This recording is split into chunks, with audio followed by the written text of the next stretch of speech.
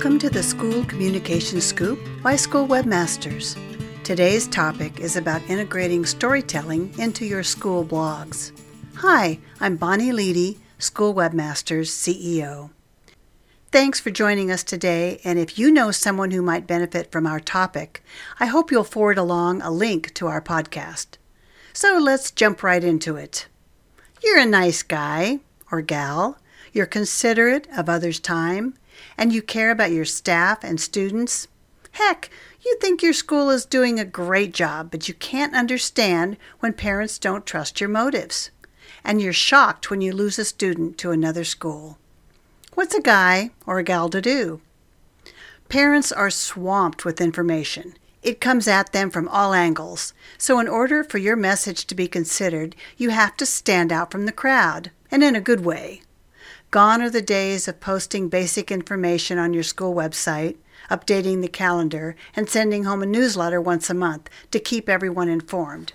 Now you have to break through the noise. You have to be interesting.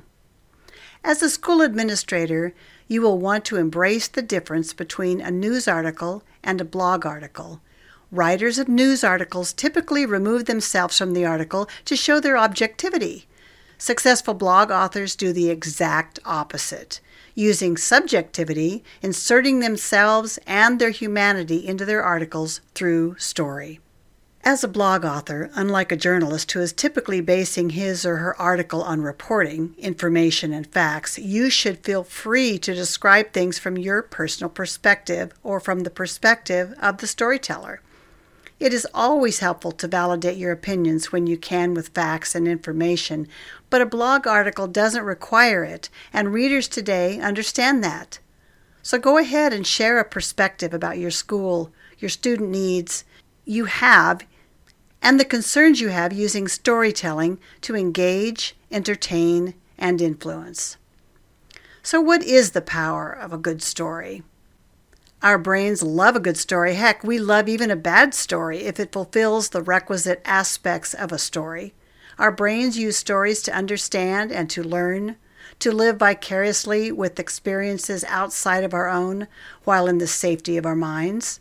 We identify with the protagonist, sometimes the antagonist, and we see through their eyes. This is why binge-watching 6 seasons of that show on Netflix is so compelling, and listening to country music makes us cry or laugh. So the moral of the story is to write blogs that tell a story. If your reader can identify with the hero, you will be making an immediate connection, and they will want to read the whole blog. If they identify with the hero, they will have to find out how it all turned out. So start with your blog's purpose. In the marketing world, this is called the call to action, or CTA, or what it is you want the reader or the customer to do after reading what you've written. In the case of a school leader blog, it might be to trust you in the strategies you and your staff are using to educate their children. It might be that they will pay for that tax increase because they understand how students benefit from the increased budget capacity. Maybe you are just sharing a story about one student's success because they put in the work and applied what they had learned as evidence of proof that your school and your staff rocks. Each blog will have a purpose. Identifying it early will help you keep your blog article on topic as well as identify stories that will align with your blog's purpose. Next, you need to consider your blog audience. Don't be afraid to show your humanity when you write a blog. This isn't a thesis or a governing board report. It is a blog written to humans by a human. As a school administrator, you have lots of stories at your disposal, many of which will be easy for your readers to identify with. Your readers will likely be parents who have school-aged children. That makes your job a lot easier, right? Keep an image of who you are writing to in your mind. In the marketing world, this is called the buyer persona. If you remember you are writing to that one person, the process will be so much easier and more engaging for your readers. Keeping your blog audience in mind is critical to your blog's success. Now we're to your blog's opening. Set the scene with the gripping first line. Sharing the human experience, describe what the reader wants their problem or their challenge, and how they feel when they don't get it. They will relate and want to read the rest of the blog where you paint the picture of the solution while giving them the practical advice that will solve their problem. The sooner you get to the story, the more likely your readers are to keep reading. Now determine how will you use the stories in your blogs. There are many ways to effectively use stories in your blog articles, so here are a few. Tip number 1, include the essentials of a good story. Most writers will tell you there are 3 elements of a story. They are a sympathetic character, someone our readers can identify with or empathize with, a conflict, which is what the problem is that they face, and the resolution or the transformation. That is, how the situation has improved or the character changed for the better. We tend to instinctively include these 3 elements in stories, but if you can learn to recognize them and include them, your stories will be much more compelling.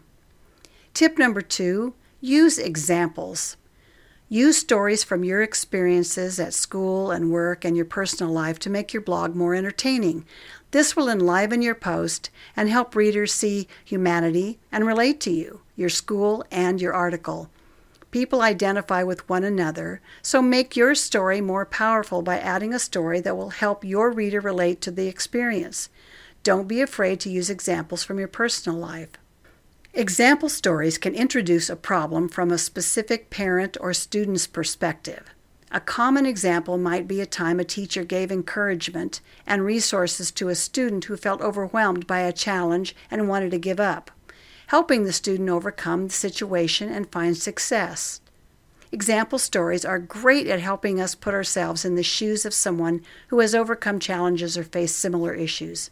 They give us hope and insight and can provide proof of how our school or staff solves problems and creates successes for students and parents. Tip number 3, align with your blog post topic.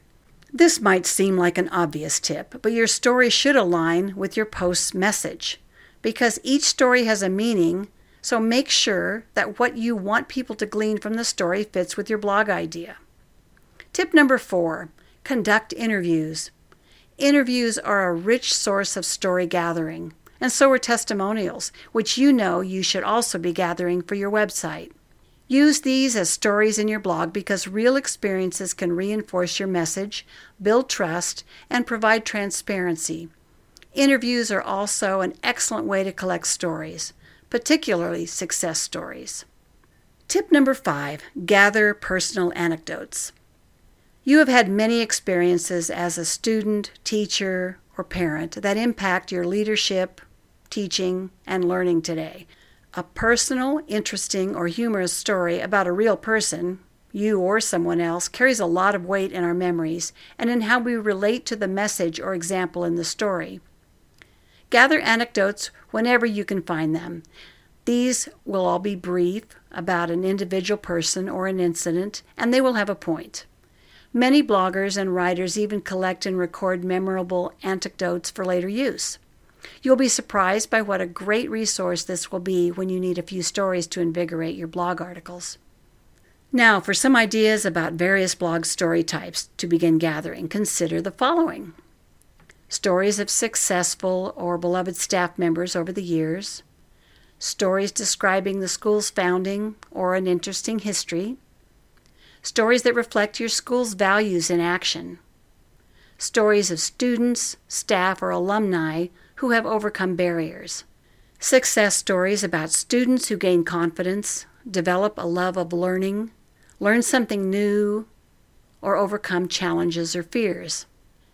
Also, consider an opinion piece that shares the story that led you to form your opinion about a topic of importance to parents or the community. Another is to use personal stories that describe your own experiences. These make strong connections with your readers, especially when you transfer your emotions onto the page.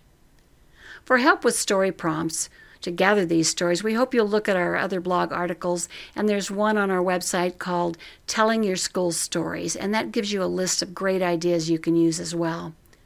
Finally, or maybe before you even begin, ask yourself, As a result of hearing my story or reading my blog article, what should people think, feel, or do? Effective communication. Isn't that really what the purpose of a blog article is, or a story, or a presentation, or a social media post, or a website post? Whenever we attempt to communicate with someone, we are offering them something in exchange for their time. So we must be clear about what we want them to take away from our efforts. Answering this question will help ensure your blog and the stories within your blog are focused on the audience's needs, and in the process, they will vastly improve your communication efforts. So thanks for joining us here at the School Communication Scoop. We hope you'll come back soon and get more helpful tips on how to improve your school communication efforts, which should include managing your website and social media, to increase your enrollment and community support, and to strengthen your school's brand and reputation. For more tips, you can also subscribe to our blog at www.schoolwebmasters.com/blog. Oh, and happy communicating.